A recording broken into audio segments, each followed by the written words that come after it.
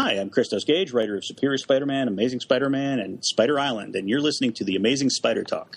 2 men who know the angles, uncover and untangle all the questions and the webs left out to tangle.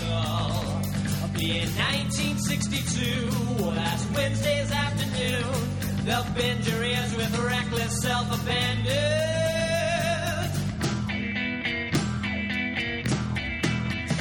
The Amazing Spider Talk. The Amazing Spider Talk. Come swing through the air, sit back and prepare for the Amazing Spider Talk.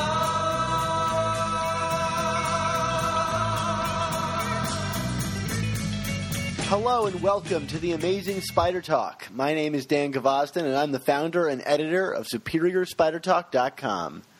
Hiya, Dan. I'm Mark Ginocchio, and I'm founder of the Chasing Amazing blog, and I'm also an editor at SuperiorSpiderTalk.com, though you would never know because I'm never on the site anymore. Well, hiya, Mark. Hiya. It feels like it's been a while since we've done one of these, so... It's been a lot. Has anything happened lately? Nothing that I can think of. Okay. All right, well, everybody, thanks for joining us for the second episode of our coverage of Amazing Spider-Man, Dead No More, The Clone Conspiracy. There's that title. There we go. We hope you enjoy this podcast and that it provides an intelligent conversation between two fans and collectors as we look at the Spider-Man comic universe in a bit of a bigger picture. Yes, and for this episode, we will be discussing Amazing Spider-Man, Dead No More, The Clone Conspiracy #2 by Dan Slott and Jim Chung, discussing your emails and participating in some Swarmsby title reviews. Dan, why don't you set us up with one of your awful transitions? You know what? I'm going to actually cede my time here to say the full title of the book that we're reviewing. And the book we're about to review is The Amazing Spider-Man, Dead No More, The Clone Conspiracy #2. And what's the title of this story? Actually, there isn't one.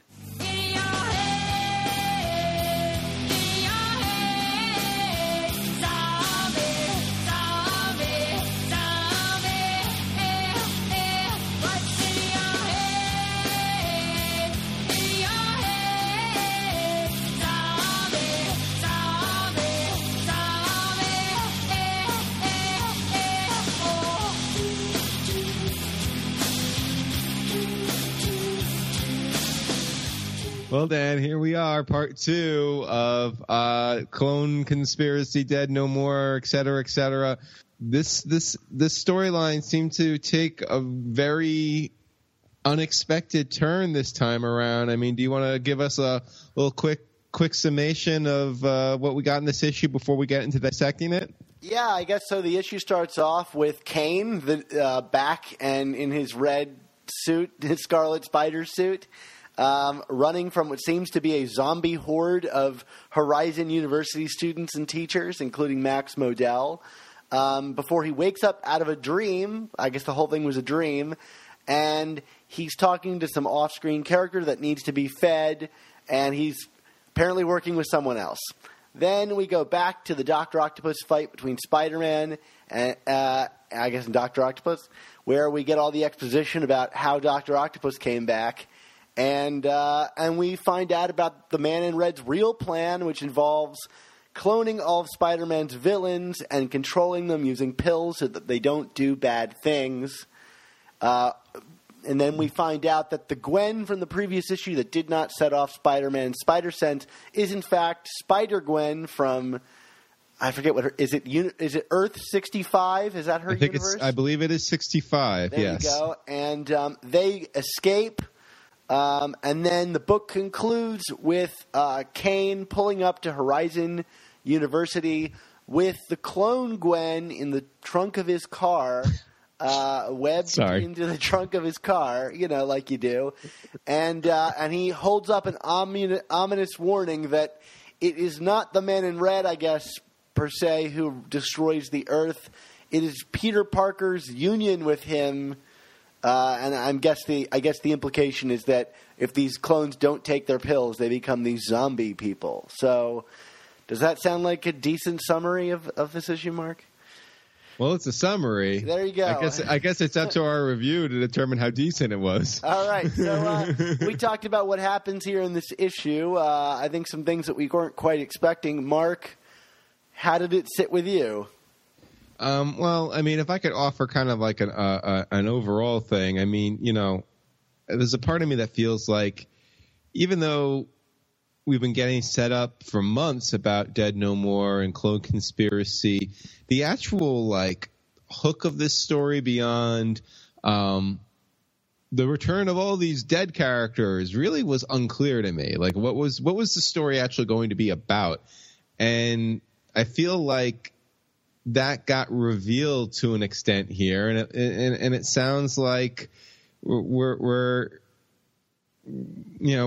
playing another kind of multiverse, alternate timeline thing. You know, one of these Doctor Who-esque storylines that Dan Slott is notorious for, and I don't know. I mean, does this sound like you want to strap in and get on board for it, Dan? Because I've kind of been lukewarm to a lot of the prior versions of this story that we have gotten from Dan Slott. Yeah, I'm right there with you. I mean, I think for me, I thought this issue was really disappointing, and I don't think that there's anything in it that's like inherently like bad per se. It just really has not moved the dial for me in terms of giving me a reason to get excited about it. I think that lies, you know, most specifically in the fact that I don't really understand the personal hook here for Peter Parker Spider-Man. Like, when you say the word clone to me, or you tell me that you're bringing back all of his loved ones, I think, wow, I'm going to get a really interesting, personal, grueling story for Peter to deal with. And the idea of reading about zombie hordes, which I'm guessing is the carrion virus. Yeah. And like alternate universe Peter Parkers, whether we see them or not, that just doesn't really excite me. I was hoping for more, you know, something more in the line of what we got in the backup story last issue. This kind of personally grueling stuff, and maybe we'll get it in the future, but I don't think this issue shows any indication of that. Yeah, I mean, and you're right. We can return to that, but you know, to agree to your larger point, I mean, you know, I think part of what made the backup story so interesting, and I believe I said this at the time as well when we were talking about it a couple weeks ago, was that, you know, it opens up a lot of different narrative possibilities with Peter when he's essentially being forced to face a mistake with new information attached to it. You know, obviously his inability to save Gwen Stacy in Amazing Spider-Man 121, it's its second biggest failure. And, you know, I felt like revealing that new information regarding her knowledge of him as Spider-Man, as being Peter, Spider-Man was Peter, etc., really kind of elevated things a bit. And I guess we could still return to that. But it seemed to be setting up, like you said, this very like dark, introspective story of Peter having to face his failures and you know, where does he go from here and how does he bounce back from this? And I mean, there's even a solicit that calls it the darkest Spider-Man story ever, right? Yeah. Instead we're kind of getting like this time stream zombie-esque flim-flam that I like you said, it's not remotely what I feel that this story was being set up to be, and I don't know what to do with that. I think that, like, I don't know, I don't want to speak for you, but for me it's like almost like a personal choice. Like those things are fine. Like, if you want to do the Spider-Man multiverse stuff, you know, do it, you know. But for me, it's all, like, everything that showed up in this issue is like all the stuff, the other Spider-Man heroes like Gwen and Kane and the multiverse stuff. It's all the stuff that's been introduced during Dan Slott's run that I'm like specifically not a fan of. Right. And even like, I have this newspaper headline from the future. Like, you know what I mean? Like, we have to change the time stream. I mean, like it's, I'm not trying to be overly glib, but it's like, can Dan Slott go more than a month without going to the Doctor Who well? I mean, like it's really becoming a joke to me. And I think that's more of my dissatisfaction with it. You could say personal preference or not personal preference. I mean, I'm not generally huge into those kinds of stories, but if they're done well, it's great. But like, it just always kind of smacks of, first of all, we've gotten this before from Dan Slott. Like we've seen these stories and like his events all kind of come back to this. And when he does these events that are clearly so inspired by this one thing, it just kind of reads. And I apologize for this term because I know it's used derogatory a lot of times. It reads like fan fiction, like let's do something better than that, and I don't. We'll see. But right now, after this issue, I just don't know if we're going to get something that elevates beyond, Dan Slott marrying his two great pop culture loves in terms of, quirky British sci-fi and Spider-Man. I just don't know. Don't know if he can elevate that.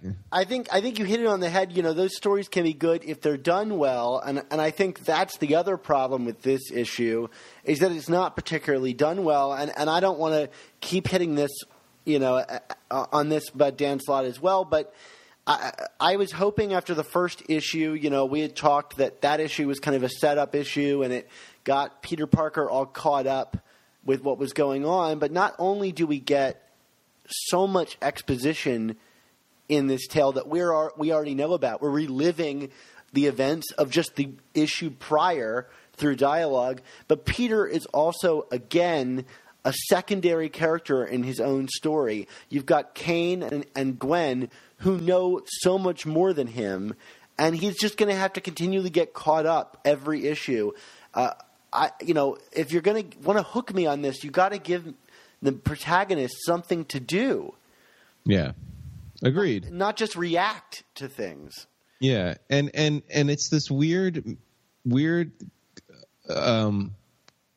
accumulation of both too much exposition parts and then not enough exposition. Like, I mean, if we can start breaking down some of the finer points here. Yeah, sure. Like, I mean, the intro with Kane, okay, we saw Kane kind of like emerged from his other cocoon, right? During Spider-Verse, was that the last we saw of Kane? Like fist punches out of the cocoon, yeah. Yeah, but it's like, here he is. Like, we haven't seen hide or hair of this guy in how long? In over a year, 2 years? I'm trying to remember when Spider-Verse finished up.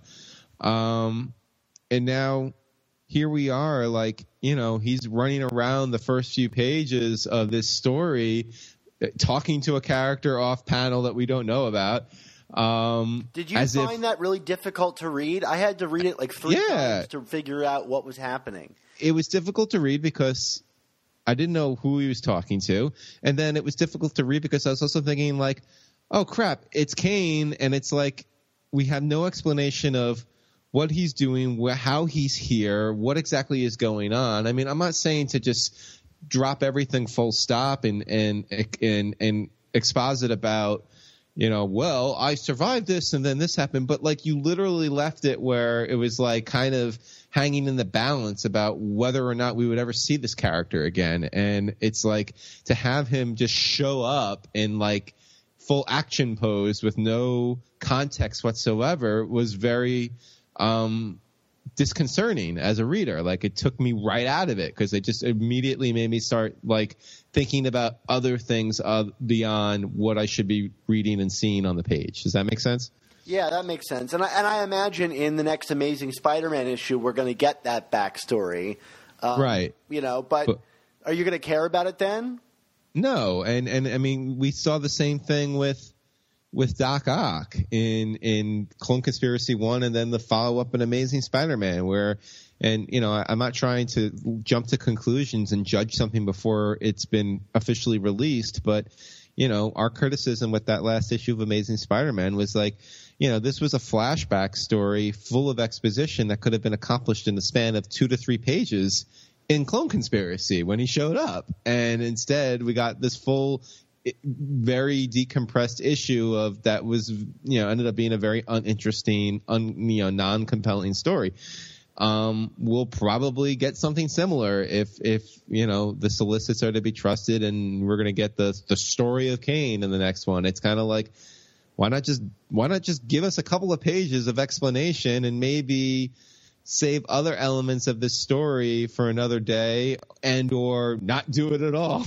Well, I happen to know that the next scene, or I think that the next scene, could have been exactly where you could have cut pages from, because not only do we get this small fight between Spider-Man and Dr. Octopus, we have 4 pages of a 20-page issue spent reliving what we just read in the issue prior.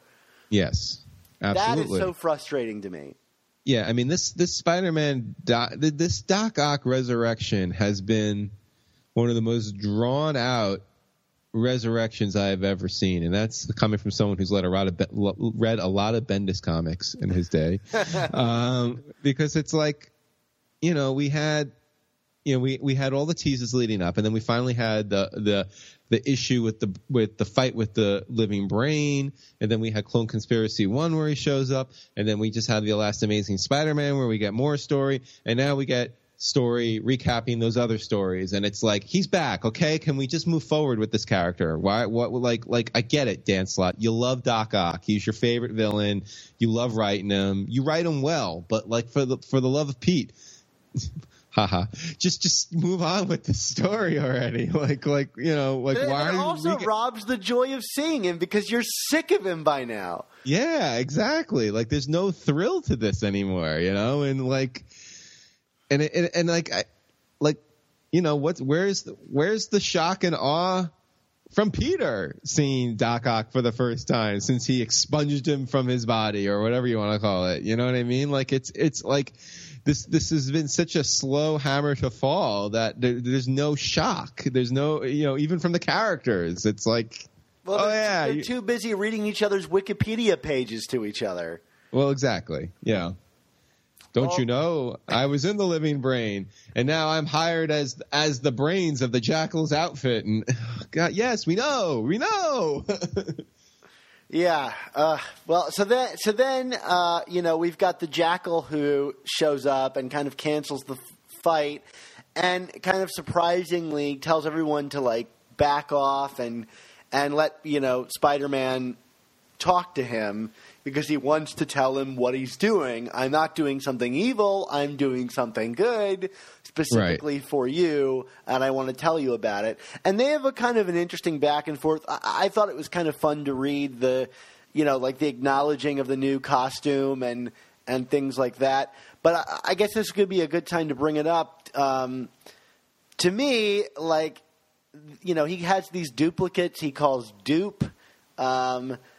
This issue to me almost makes me think there's not a mystery about who's behind the mask. Like, it was so, matter-of-factly Miles Warren, does it make you – are you still interested in it? I mean, is there even a mystery being teased here? Yeah, I mean, like I said, I think the last go-round,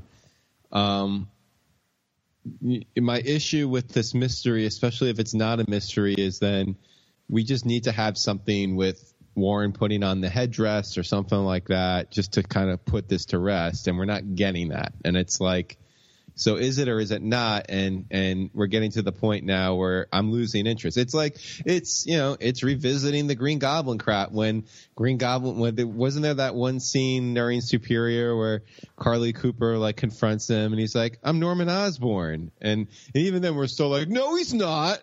He doth to protest too much. Yeah, and yes, it's Norman. We always make the joke Norman Osborn with the face transplant, but at this point, I think it's set up to be something. If there is a there, the there is going to be something equally mundane and innocuous, like it's Miles Warren who's been disfigured or something, or he has the carry-on virus, or you know what I mean? Like it's. I think it's time to move on. I think speculating that it's Norman Osborn, it's Ben Reilly, it's I don't know, Peter from the future or whatever.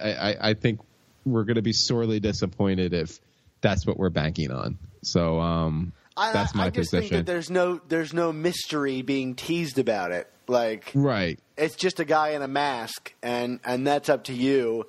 And, he even says, like, you get more respect as, like, an Egyptian god than you do as a fuzzy green Muppet. Is that what he says? Or Yoda or something. Yeah, fuzzy Yoda in a Speedo, And, like, yeah. That's funny. But then I'm like, yeah, so it's clearly Miles Warren. Yeah. So I don't know if the point is to kind of throw water on that fire, but I don't know. Anyway. Yeah. So the man in red, or the Jackal, or whoever it is, right, reveals to Spider-Man. What does he reveal to him, Mark? Well, he's got like this gallery of a room filled with all of his old dead foes. It's like, you mean it wasn't like a painting he had on the wall of? No. I mean, it was a beautiful spread by Chung, but no, it was not a painting. They were apparently alive, and you were there, and you were there, and the Rose was there, and a Hobgoblin was there, and Jack-o'-lantern was there, and a Spider Ox was Slayer was there. Right. Well, that could I was thinking about. I know we were talking about this offline earlier. Could that be Alistair Smythe? Wasn't that like his last look before he got the death penalty? I guess, but like, is there DNA in there? Like, if you, no, I know. Wouldn't he when he resurrected him, he would resurrect his body, not like a Spider Slayer? Like, how do you clone a Spider Slayer? I fair enough. Okay. But it's an existential question for the ages, right? And you were asking also, who's the Green Goblin? Maybe it's Bart Hamilton. That was my thought. That's a good guess. Who is the Hobgoblin? Well, it's got to be Ned Leeds, because I was originally saying it could be Jason Massendale, but there was Jack-o'-lantern there, so that's got to be Jack-o'-lantern. But what is Ned Leeds thinking right now? He's like, I was never the Hobgoblin. Yeah, I mean, he just dressed up as him once, right? Wasn't that kind of what we concluded? What was concluded by Roger Stern? Like, I don't think he actually ever did Hobgoblin things. Or could it be? Oh, wait. Could it be Daniel Kingsley? That was the other thought I had. I guess that would make sense. And then there's like Tarantula 1. Pre becoming a giant spider. Yes. Well, the giant spider is what killed him, I believe, right? He gets squished. Yeah. There's the big man. That's a nice little deep cut. I like that. I like the big man. That's a cool character. Frederick Foswell. So characters like that. What happened to the Mirage? Did he die again? I always get confused. He's died like 10 times. He showed up in Superior Foes, right? talking about how many times he's died. Okay, good. Yeah. I'm just making sure here. Yeah. I mean, I think he was alive prior to this, but I think people don't treat Superior Foes as canon. No. Sad. Yeah. Anyway, so what do you think about Jackal's master plan here? I mean, we bring all these characters together. We get this really cool visual of it, and they don't do anything because they're basically being brought to heel by the Jackal because what?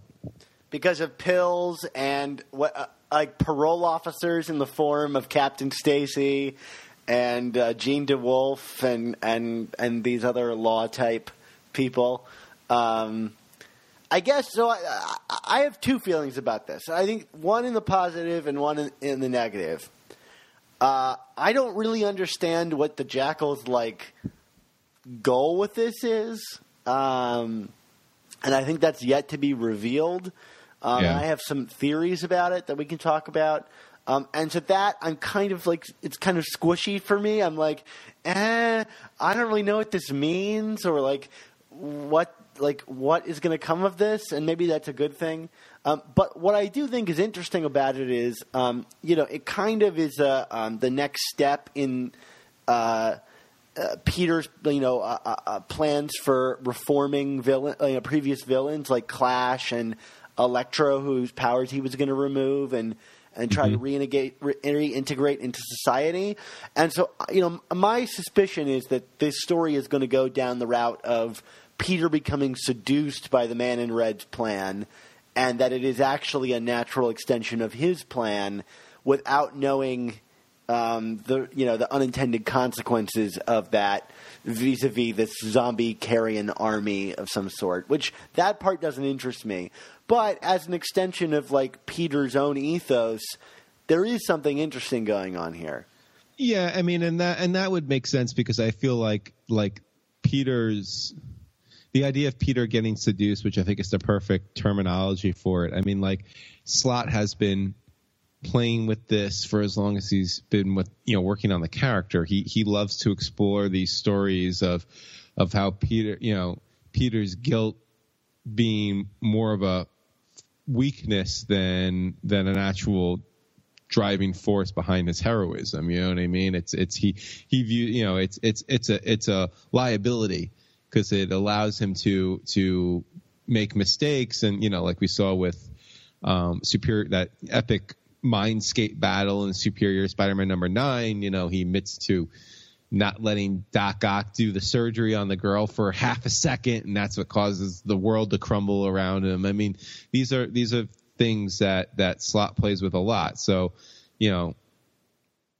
it would make sense that he would want to tell a story where, Peter, thinking he's doing good because he's being faced with his own failings and shortcomings as a hero, would become almost like not the villain, but a driving force for the conflict of the story. But yeah, I mean, but what's the ultimate upshot? A carry-on zombie army or whatever. I don't know. And like I said, having playing around with the time stream again, and this is what's going to happen because we know. And well, I don't like that I know as a reader, like that I can piece that together and basically tell you what, I mean, I don't know that this is the arc that's coming up, but it seems very clear to me that that's where it's headed. Like, I want to be surprised along the way, and I think there's a real, misstep in terms of point of view in this comic and in this story, because I don't think we're experiencing this so much through Peter's point of view. We're given so much knowledge that Peter doesn't have, and to me, not only reading him catching up on that is boring, but also knowing what he doesn't know is boring. And I know that I said, the Alfred Hitchcock bomb under the table thing here, but I don't know necessarily that this stuff is creating suspense, for me, more than it is kind of like revealing too much, Right. But, there's a version of this where, there's no zombie army in the beginning, and we just see Kane show Peter's, picture at the end, and that creates suspense, But I feel like I have the whole path of this thing, laid out. Gwen is going to turn into a zombie. That's going to turn everybody in Horizon University into a zombie, and we're going to get another big global chase thing, like we did during Spider Island or something like that. So the lizard story, and we get this a lot. We could be wrong. Right. So, and I hope I'm not jumping too far ahead here, but so what's your takeaway with Spider-Gwen showing up? Because I mean, if I may issue an opinion first, I mean this Spider-Gwen from and we even have you're Spider-Gwen from Earth 65, just in case the story wasn't exposition-y enough, we have to explain what dimension she comes from.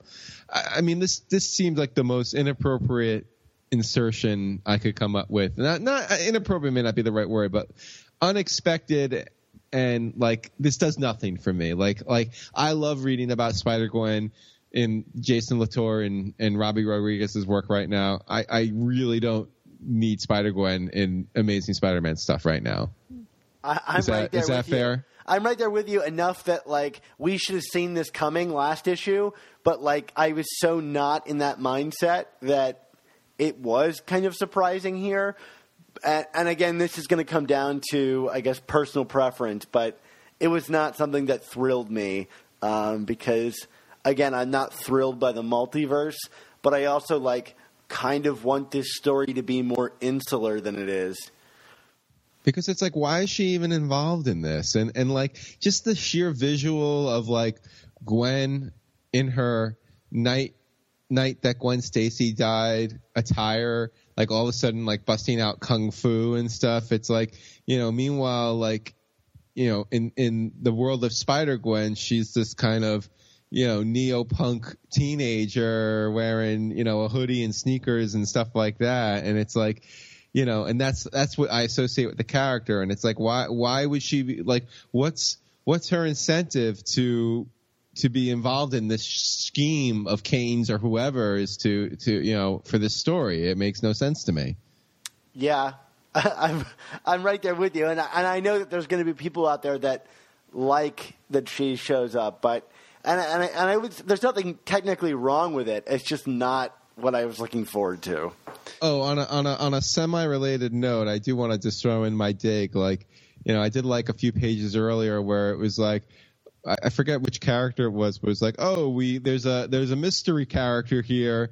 To find out who it is, read Silk number 13 or in 2 weeks or whatever it was. And it's just like, stop doing this to me, Marvel. Like just give me the story where you're going to give me the story. Like they did this with Spider-Verse, and I felt like it really cheapened it. Like Spider Island was one thing when it came to the tie-in books, because I felt like all of those books really kind of told their own story, and yeah, there was some crossover here and there, but like you could just read each book individually and enjoy it, and not you picked up the other books because you wanted to keep reading this story. It wasn't because you were basically being compelled to do it. And well, this to me they didn't cut short scenes in order to advertise it to you. Like here, there's a whole page for just setting that up, and then with no payoff. And so it's just like,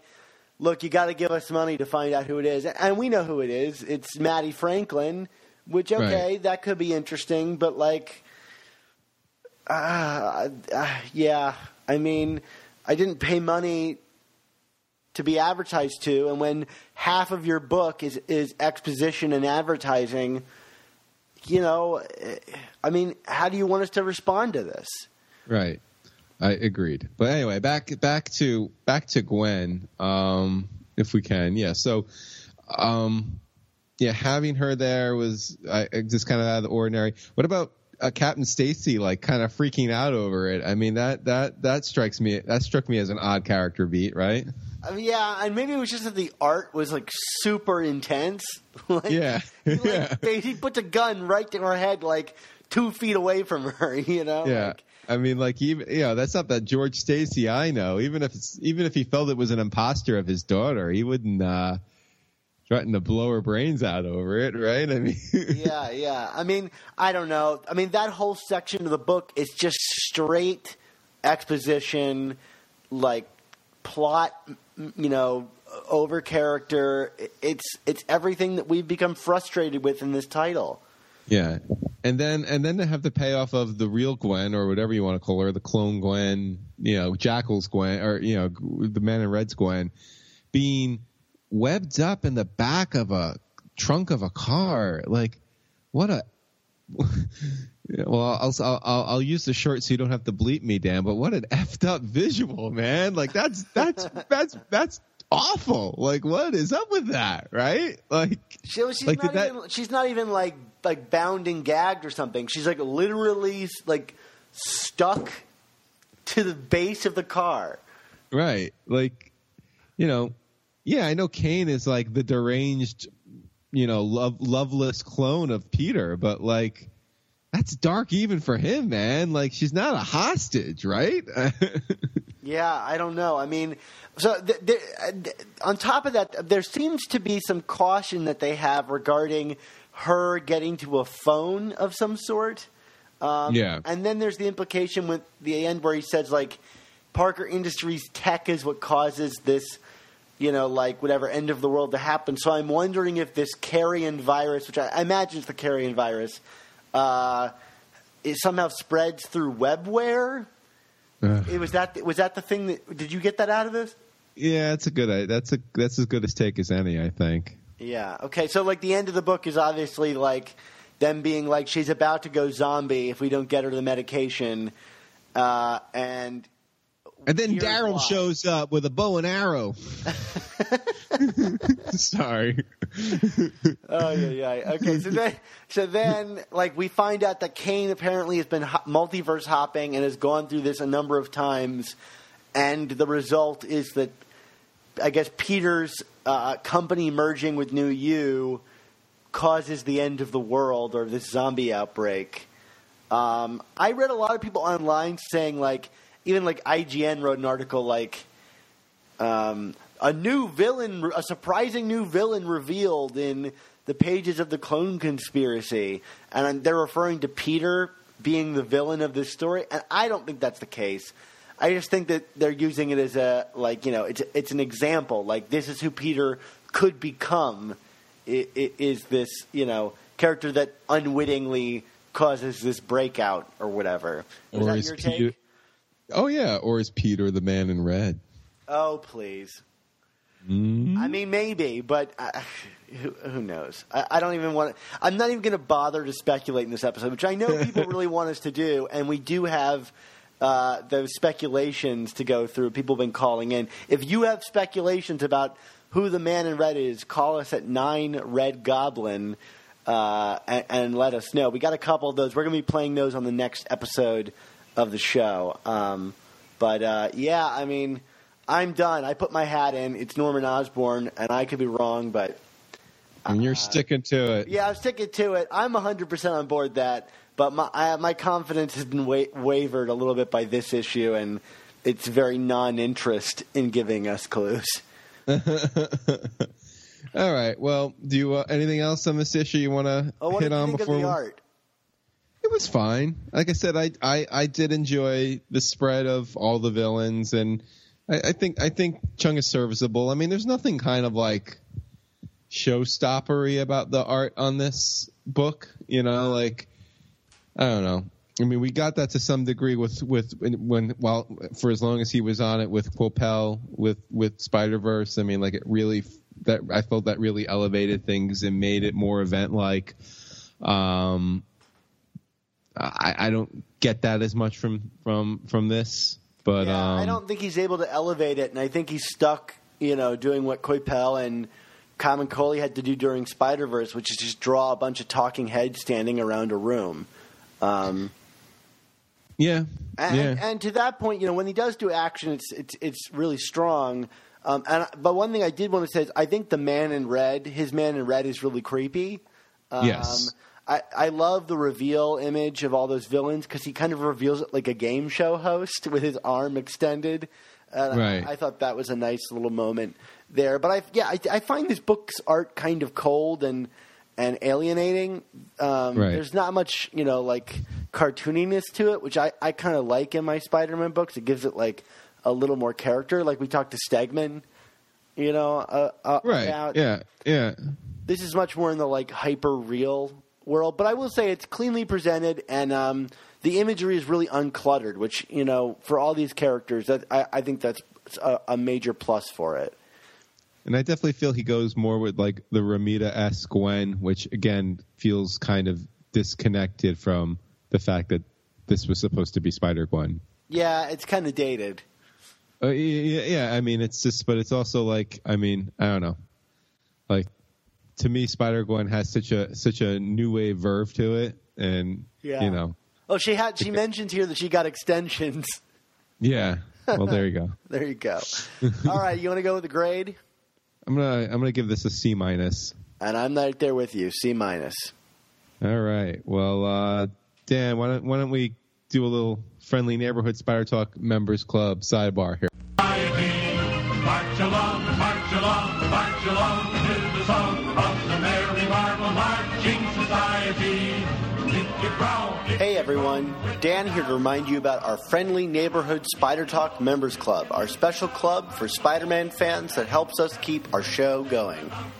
Members of the club are entered into raffles for cool prizes, they get weekly free digital comics, and they are mailed all kinds of awesome goodies, including t-shirts, mugs, backpacks, comics, and much more. Today we're doing another raffle for all the members of the club, and it's a really cool one. I think you're really going to like it. One of our members will win a copy of The Death of Jean DeWolf in its awesome black hardcover edition. This is a super awesome collection with really top quality pages and a beautiful binding. It's a great book. However, even better than all of that is that we got it personally signed by the writer Peter David himself. So if you want to be entered to win a copy of this one-of-a-kind book, you've got 2 weeks to join our friendly neighborhood Spider Talk Members Club by clicking on the logo on SuperiorSpiderTalk.com. Thanks again for all the members who help keep our show going. It's only with your support that we're able to do all the awesome things we do on our site and podcast. Okay, now back to the show. Stand a little straighter, walk a little prouder, be an innovator, laugh a little louder, grow forever greater. We can show you how to. Where will you be then?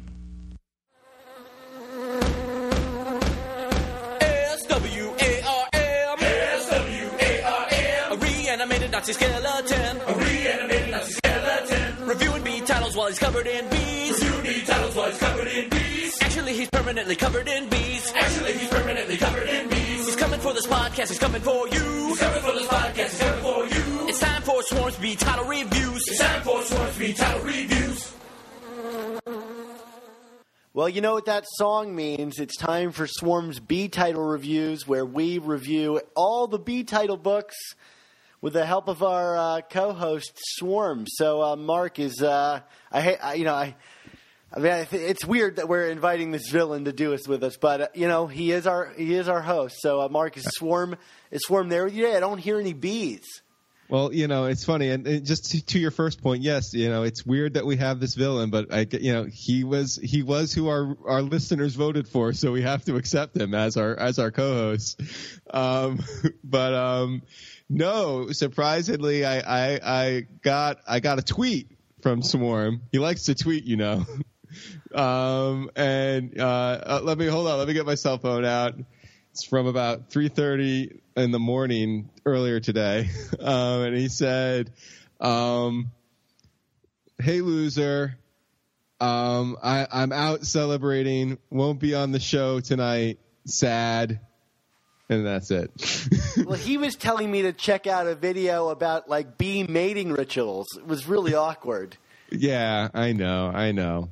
Something about... Yeah, forget it. There's no Swarm today. He says he's very excited about recent developments in the geopolitical world order. He's probably out having drinks with Flash Thompson. Yeah, probably. Yeah. Flash is probably happy too. So we're just going to do the reviews. It's been a while since we did this because we had the Ryan Stegman interview where we didn't have one. So if some of these books seem a little I think there's some older issues of books here from what the current issue is, but just bear with us. We'll be back in 2 weeks and we'll be caught back up by then. So what will we start with? Carnage number 13 here, Dan? Yeah, let's do it. All right, you want me to start or? Yeah, go for it, Mark. I'm going to count you in. Carnage 13 in 3, 2, 1. So there's definitely a bit of treading water theme to this issue, but I also like that it's probably the most explicit look at the titular character that we've received in a while. I think we really needed something that has been more Carnage-centric, despite the fact that always kind of joke that he's a flimsy character. But Jerry Conway's technique of following Carnage's arc through the lens of Rays, I thought was a very effective narrative tool, and allowed me to see the character both from the perspective of someone who is physically close to Carnage, but also as kind of that disconnected, distant third-party observer. Mike Perkins' artwork always continues to deliver. It's dark, Monster Magazine-inspired visuals. So overall, after a couple of up and down issues, I think this was a pretty strong bounce back for me, and I'm going to say buzzworthy. Awesome, Mark. All right, Dan, why don't you return the favor in 3, 2, 1. Yeah, I'm continuing to enjoy Carnage, although I imagine, this will read a lot better when it's collected in trade form. I think each issue has kind of really begun to dive into specific character beats, memories, and influences, in this case, Rays. And I think it'll play really well as a larger tapestry of issues rather than as solo issues. But to that point, I'd recommend checking out this issue, but I think if you really want to get the bang for your buck, read it as a book. And I agree with you, Mark. I think Mike Perkins' art and layouts are stellar in this issue. Carnage's world is collapsing around him, and Mike Perkins draws it both physically and psychically really in an interesting way. The character of Rays also, I thought, got some much-needed characterization here. She tries to fight off Carnage's control, so color me interested in how this whole thing wraps up. Buzzworthy for me. Yay. All right, next up, we're going to talk about the Halloween issue of Spider-Gwen. That's number 13. Mysterio. I guess this took place in between her adventures with Kane, or right before, I guess, right? Well, here's the crazy thing: is she has spider powers in Clone Conspiracy, but she does not have spider powers in her own title. So, tell me about that, Mark. Magic. All right, 3, 2, 1. Spider-Gwen has been on an unquestioned roll the last few months, and this little Halloween-inspired issue for me was no different. Jason Latour's script was filled with unbridled joy as Gwen and the girls travel to an abandoned carnival run by this universe version of Mysterio. But in addition to being a lot of fun and filled with spooky pop culture references, I also thought Robbie Rodriguez's always stellar artwork delivered. And also, I felt that this issue gave us the closest glimpse we've gotten so far of the Mary Jane since Gwen's debut in, 2014? As great as the superhero drama has been in Spider-Gwen recently and all the things with the Punisher and the Kingpin and her father, I do think the dynamic between Gwen and the girls shouldn't be neglected. I really enjoyed it here. Hopefully the creative team can continue to mine it, even if it's not in the context of a Scooby-Doo parody. So I'm saying buzzworthy. Cool. Yeah. I love the Mary Janes. Betty is someone not to be messed with. Definitely not. All right, Dan. Well, you don't take up your 60 seconds yet until I say 3, 2, 1. Yeah, Mark, I mentioned on a previous episode how fun and funny I thought this particular Halloween-centric issue of Spider-Gwen was. I mentioned the Mysterio face mask thing. Now that you've actually read that, did you think that was funny? Oh, that was great. Yeah, I thought this issue was also a solid come down from the dramatic heights of the previous issue, but it still managed to further Gwen's kind of primary narrative as well. She's still powerless, which means that her expanded cast gained a lot of attention here, and with Mysterio's powers, we got a sharper glimpse also of Gwen's own kind of like guilt and twisted psyche, and I thought the crazy visuals of Mysterio really allowed Robbie to stretch himself to deliver really psychedelic artwork. That was a lot of fun. So this one's buzzworthy for me too. Good. All right. And now we're on to Silk 13. All right, Mark. You liked the last one, so let's see how you felt about this one in 3, 2, 1. Well, thanks for that setup, Dan, because I was definitely way too kind on that last issue of the series. I don't know. I must have been feeling kind to Silk. Because, having 2 issues in a row of this wacky negative zone / Game of Thrones universe just feels so out of whack. And to have this be like the resolution for this story that we have been following with Cindy and Silk from her inception as a character seems like an even stranger decision.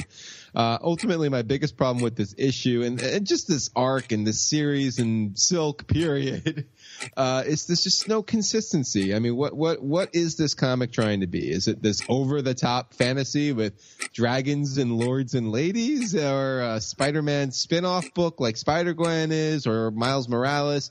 Is it this kind of twee hashtagging story that like kind of like what DC was doing with Batgirl for a while? I can't say that this book, it tries to do all these things but doesn't do any of them successfully all the way, and for that reason alone this book is really struggling for me, so I'm saying 9. I'm just now remembering that there was a castle with knights and the Goblin Knights in some of the earlier issues of Silk. So like, I don't know what this is, but Robbie Thompson seems very motivated by lords and ladies. Lords and lasses. All right, Dan. Well, it's your turn in 3, 2, 1. Like I said last issue, Mark, what the hell is this book?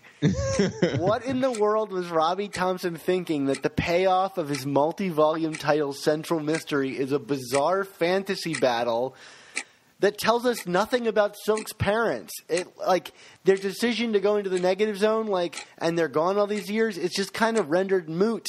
But now they're these generals in an army fighting dragons? What?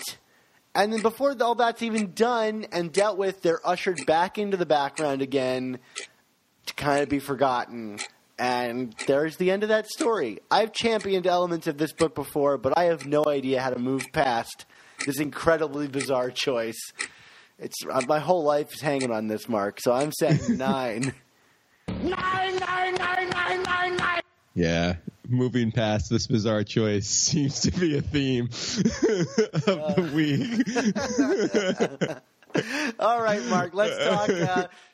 Speaking of Civil War.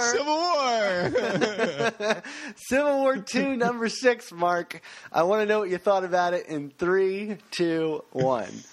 Well, I've been hammering on this series from the get-go, but I kind of like this issue. I mean, more than others, at least. I mean, it certainly provides some context for how, the champions came together vis-a-vis Miles. But overall, even with my event fatigue, I enjoy that this event comic is kind of meta about that we all have event fatigue. Beyond that, David Marquez puts forward one of the strongest issues to date visually.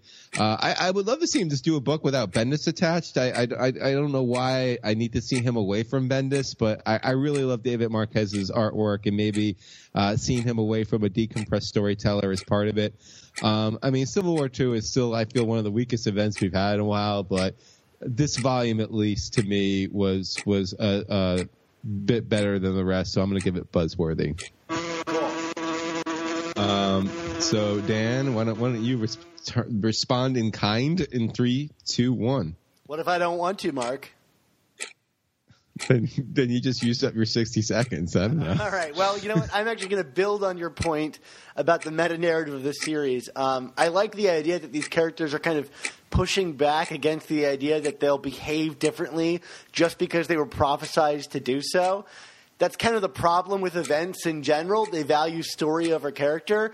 And here, at least, it seems that the characters are pushing back against that notion, desiring to claim their own control for themselves. And that leads to a really tantalizing final page of this issue that has me really eager to see what happens next. I've always, I think, been a little more positive on this flawed series than others. But with this issue like this one, I don't think it can be completely dismissed. So I'm saying buzzworthy. We got the new series, Prowler. That's a tie-in to the Clone Conspiracy, Mark. Yeah, Hobie Brown gets his own book. Finally. Were you excited for this book? I was curious. All right, well, let's see how that paid off in 3, 2, 1.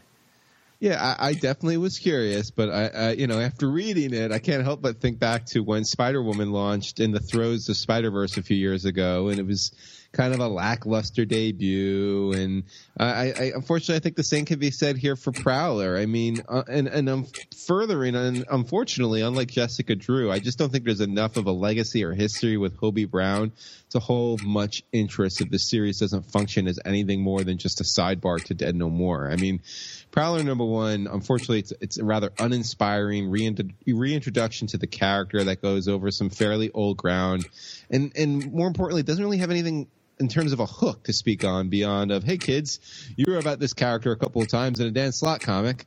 I mean, I'm going to stick with this thing for now, but this was not the best start here if you were curious to see what Marvel was going to pull off with a series with such a tertiary character like I was. So I'm going to say 9. 9. I mean, not to extend beyond my time, but it's kind of like with Superior Foes. I was definitely curious, like, what the hell is Marvel going to do with this book? And then I opened it up and was like, what a pleasantly great series, you know? Like, what a surprise. I think we were both dubious about Superior Foes before it started. Yeah, and then with Prowler, I mean, I don't know if I was dubious, but it's like, how is Hobie Brown going to carry his own series? All right, I want to see this. And then I was like, oh, this really feels like a B book right now, like a big B book. But you go now. Sorry, Dan. 3, 2, 1. Well, I agree with everything you said, Mark. This is just not really a good way to launch a series.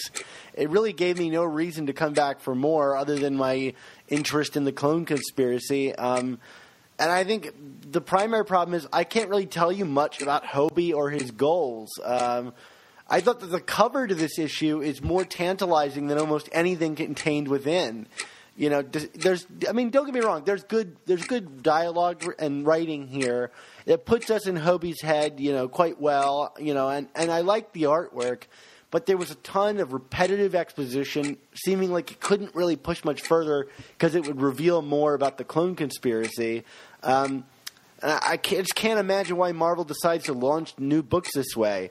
The power of event arcs must be more than I'm willing to concede. It must sell a lot of these books for them to do this, because I'm saying 9. 9.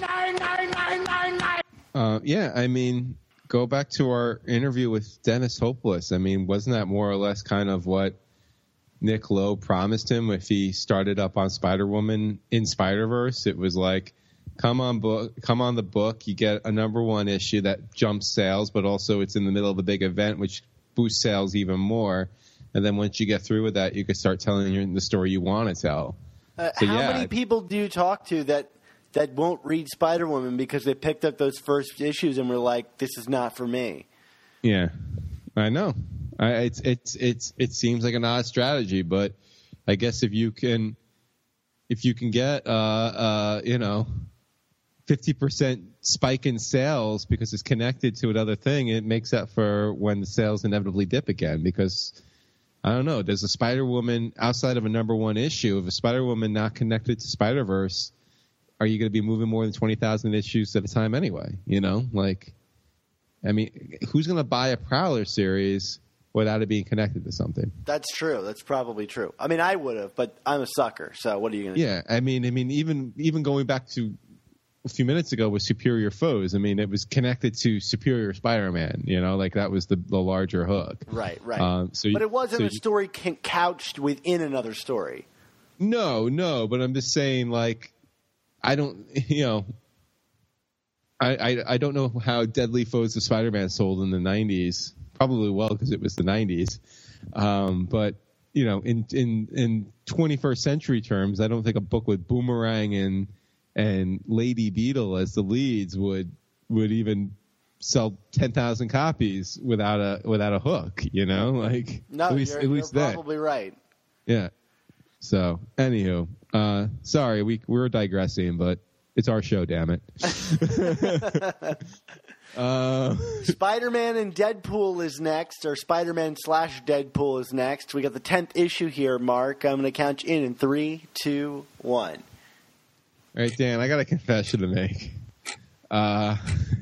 This series makes no sense to me. I said it. I like Joe Kelly. He's a great storyteller. But this arc This book, it's winks and nods to One More Day, characters called Itsy Bitsy. This isn't working for me. It's not. I don't get it. Am I just not reading it with the right mindset? Is it because, despite of some instances on the contrary, I just don't like reading about Deadpool over this much time? It could be that. Maybe. I don't know. There are just like, all I'm thinking about is there are like 500 other Marvel characters that Spider-Man could be teaming up with on a monthly basis that I think I'd rather be reading about than Spider-Man Deadpool. And I just feel that this whole storyline is trying to have some profound characterization between Spider-Man and Deadpool and seeing things in the same way, and one is changing over the other. It just doesn't work. So yeah, I'm sorry. I really, really was psyched about this series, but I don't get it. So 9. Yeah. Confession heard. Yeah, sorry. Say That's 10 probably, Hail Marys. Yeah, thank you, Father Dan.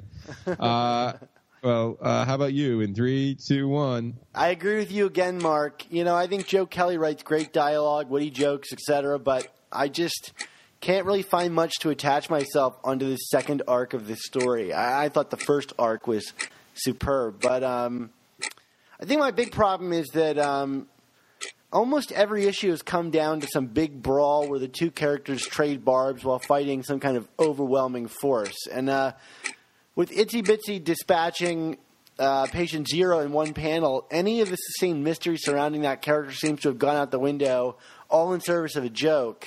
And that's just the thing. The joke works, but they aren't enough to sustain a series that's repeating so many of the same plot beats. I'm ready for this book to, if it's going to explore the characters, do a character story. You don't have to couch it in a fight. I'm saying 9. 9. That's a great point, Dan, in terms of, like, the jokes. It might be a funny joke, but if it doesn't actually, like, service the story in a meaningful way and it allows it to kind of get into bad habits, then it's really kind of a discredit to the story. You know what I mean? To go tell that joke. So, yeah. Well done, Dan. That was insightful. You got to balance the jokes with the pathos, Yeah. Pathos. We're all full of it. Well, speaking of a perfect balance, let's talk about Spider-Woman number 12. All right, Dan. Thank you. Count me in. 3, 2, 1. So after some pretty high-stakes Civil War II-induced drama the past few issues, I appreciated this kind of cool-down issue from Hopeless and Spider-Woman number 12. Just a kick-ass superhero, her kid, her clumsy nanny who dresses like a porcupine sometimes, hanging out at the beach, and hijinks. Don't forget the hijinks. If you're looking at it kind of objectively, it's one of those kind of dime a dozen transition stories that, they're going to be setting up the Hobgoblin arc, which I know has officially started as of this episode. And I read that issue, and I think it's a great issue too. But regardless, I think it takes a lot for the series to let me down right now. So like always, I suggest you stick with it here through this kind of cool down issue. So I'm going to say buzzworthy. All right, Dan, you now may go in 3, 2, 1. Mark, I can't express how great it was to read an issue like this after the Civil War II tie-ins that I think I was pretty vocal about disliking. This is Spider-Woman back to its best, fun, emotional stories full of interesting characters and scenarios. Even if it is that transition story, I think these done-in-ones are like probably the best thing that Spider-Woman does. I love Porcupine / Roger / Spider-Woman's nanny, and this issue is almost solely about him as a parent and as a superhero and how he balances the two just in the same way that Jess does. I thought it was great to bring in a heavy-hitting Spider-Man villain like Sandman to present like a huge threat, and I thought the new artist Veronica Fish, she immediately created her own visual world and language that felt right at home with this kind of interpretation of Spider-Woman. So, I was worried about Javier Rodriguez leaving the book, but I think my fears are all gone. This one's buzzworthy as well. Nice. Awesome. That was all of our B books for the time being. Did we agree on every one? I think so. I think we did. It's a Christmas miracle, Dan. It is a Christmas miracle. Or a Hanukkah happening. Yes. I think we're multi everything here. Yeah. Crazy Beeve title reviews. Yeah, pretty much. All right. Well, let's take it home for the holidays. You bet. Well, why don't you do the spiel of the taking home? I will. Okay. You can find all of our new Amazing Spider Talk and old Superior Spider Talk podcasts over at our website, superiorspidertalk.com, or I would say my website, because, Mark, you have been absent for quite a while. A few more weeks, Dan. A few more weeks. All right. We'll see you back on there. And, of course, you can find all of Mark and I's podcasts over on the old iTunes, Stitcher, Google Play, and YouTube by searching for Amazing Spider Talk. And please be sure to leave us a review. We haven't gotten a review in a little while, and I know we've got some new listeners, so head on over to iTunes and punch the 5-star button and leave us a little message. We'll read whatever you write. You can write something crazy. We'll read it. I'll even do it in this weird voice I'm doing right now. Right. But no, Dan, if I could sidebar there off of our YouTube channel for a second, I have to share a story that happened in my household tonight. My 5-year-old son has been kind of getting a little overly obsessed with watching videos on his kid's YouTube on the iPad that he co-opted from my wife and I. And he was misbehaving a bit, and I was totally like not hip to the joke, but my wife like all of a sudden randomly like says to him, like after threatening to take away the iPad, I heard that YouTube is shutting down to my child. And the first thing I did, I was like, really? And I started thinking to myself, oh God, what are we going to do about the show on YouTube if they just shut down? And then she starts like winking at me like, no, you idiot. I'm trying to get him to get off of YouTube. Mark, I'm glad you're so invested in our YouTube presence. I've visited the channel all of like 3 times since you put it up and did all that hard work. But, hearing that YouTube was going to shut down not only terrified my son, it terrified me. Well, it was probably the most terrifying thing I've heard this week. And it's been a pretty terrifying week. But beyond that, be sure to check out our brother podcast, The Ultimate Spin, if you want to keep up with the adventures of Miles Morales and Spider-Gwen Stacy. Yeah, Mark, next week on the show, we're going to be talking about Amazing Spider-Man 21, which I think purports to tell the tale of Kane and the returning character Carry-On.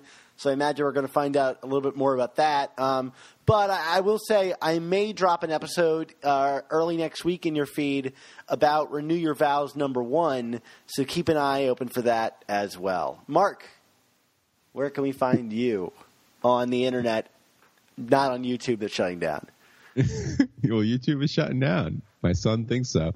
Well, you could, of course, find me, or at least find old writings of mine, at superiorspidertalk.com and on the chasingamazingblog.com. I just recently re-upped my server fees for that site. It ain't going anywhere, so you might as well visit it and, make me feel like I'm spending my money wisely.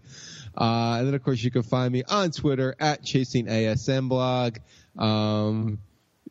Baseball season's over. My football team is terrible. The election is over. So I guess, on Twitter, all that's left for me to talk about is comics again. So, hallelujah. Yay. For all those people who've muted me for the last 6 months, you got me back.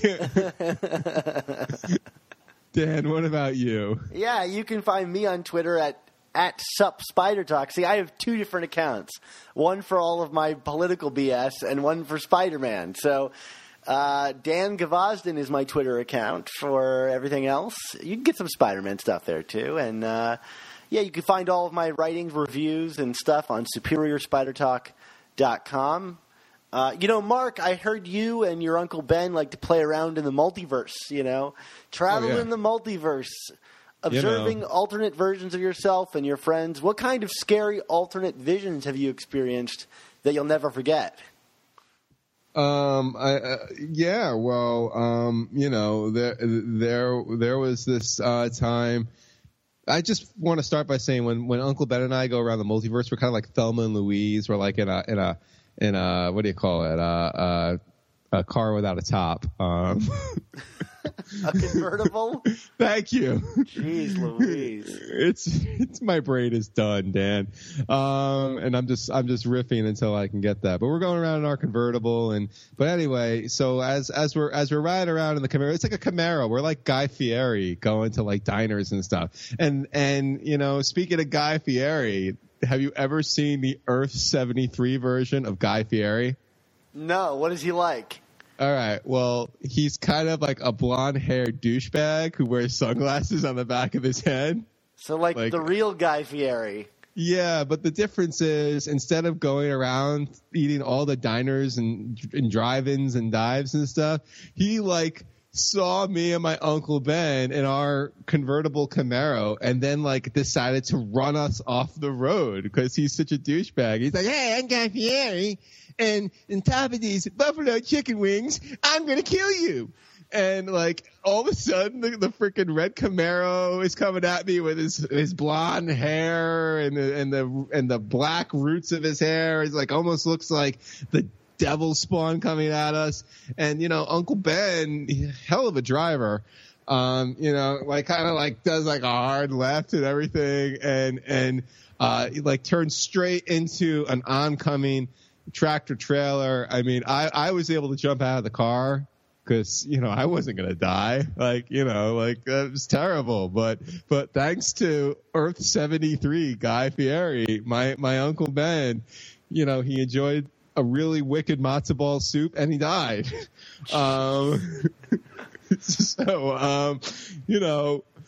As he died, though, I mean, Uncle Ben, first said, I should have had the chicken noodle.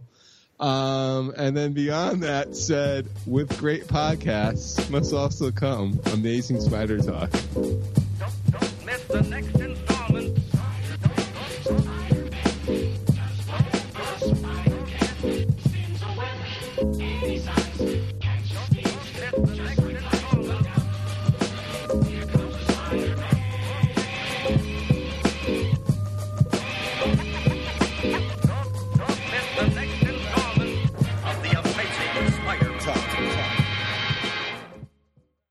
Hi, everybody. I hope you enjoyed the show, and thanks for joining me here at the very end.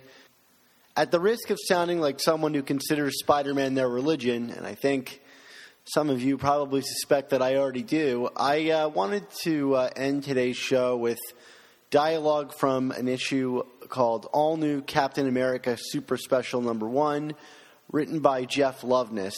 It's a Spider-Man Inhumans Captain America crossover that I imagine a few of you read, probably not many. It came out earlier this year. Anyway, the dialogue from the issue said by Spider-Man reads, "We're not just our failures.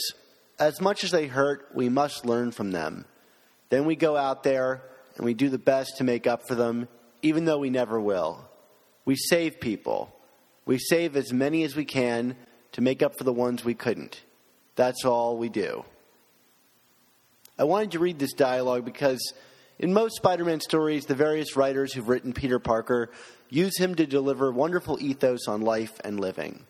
This particular one touched me this week. We're all going to fail at some point, but it's how we pick ourselves back up and do the best we can for the most people that we can that matters. Thanks for indulging me. Hope you enjoyed the show, and we'll see you again next week.